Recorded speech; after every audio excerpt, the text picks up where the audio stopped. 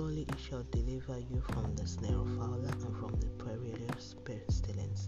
Let's move on to the prayer point. Lord, I honor your name and worship your majesty. Eternal Rock of Ages, I worship you and give you all the praise due to you alone. Eternal Rock of Ages, thank you for this beautiful day and grace of life. Abba, thank you for forgiveness of sin and your blood shed for my salvation. Holy One of Israel, thank you for your word and your unending love for me. Lord, thank you for your grace that is forever sufficient for me in all situations. Lord, thank you for removing all evil and unwanted labels and labeling from my destiny.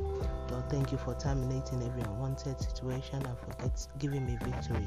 Lord, thank you for this Christmas. In all, you have remained faithful.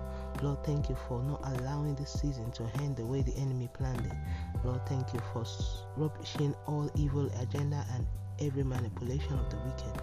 Lord, thank you for the light your birth brought into this world and for making me a partaker of divinity. Lord, thank you for the life of the virtues, for this daily prayers all impacted by it and our household, for everything you have done, what you're doing and what you're yet to do. Thank you, Ancient of Days, for answered prayers in Jesus' name. Let's move on to daily confession. Sin shall not have dominion over me. I am operating the power of the word of God. I'm the righteousness of God in Christ Jesus by faith, as Jesus is, so am I in this world. The Lord is doing wonders in my life. His grace is at work in and through me. The Lord is my light and my salvation. He is the strength of my life. The Lord is my keeper, my shield, and ever-present help. The Lord has done great things for me, and I will always rejoice in Jesus' mighty name. Amen. And that's today's prayer from being inspired by His word. Today is the 25th of December, 2022. All glory be to God. Hallelujah.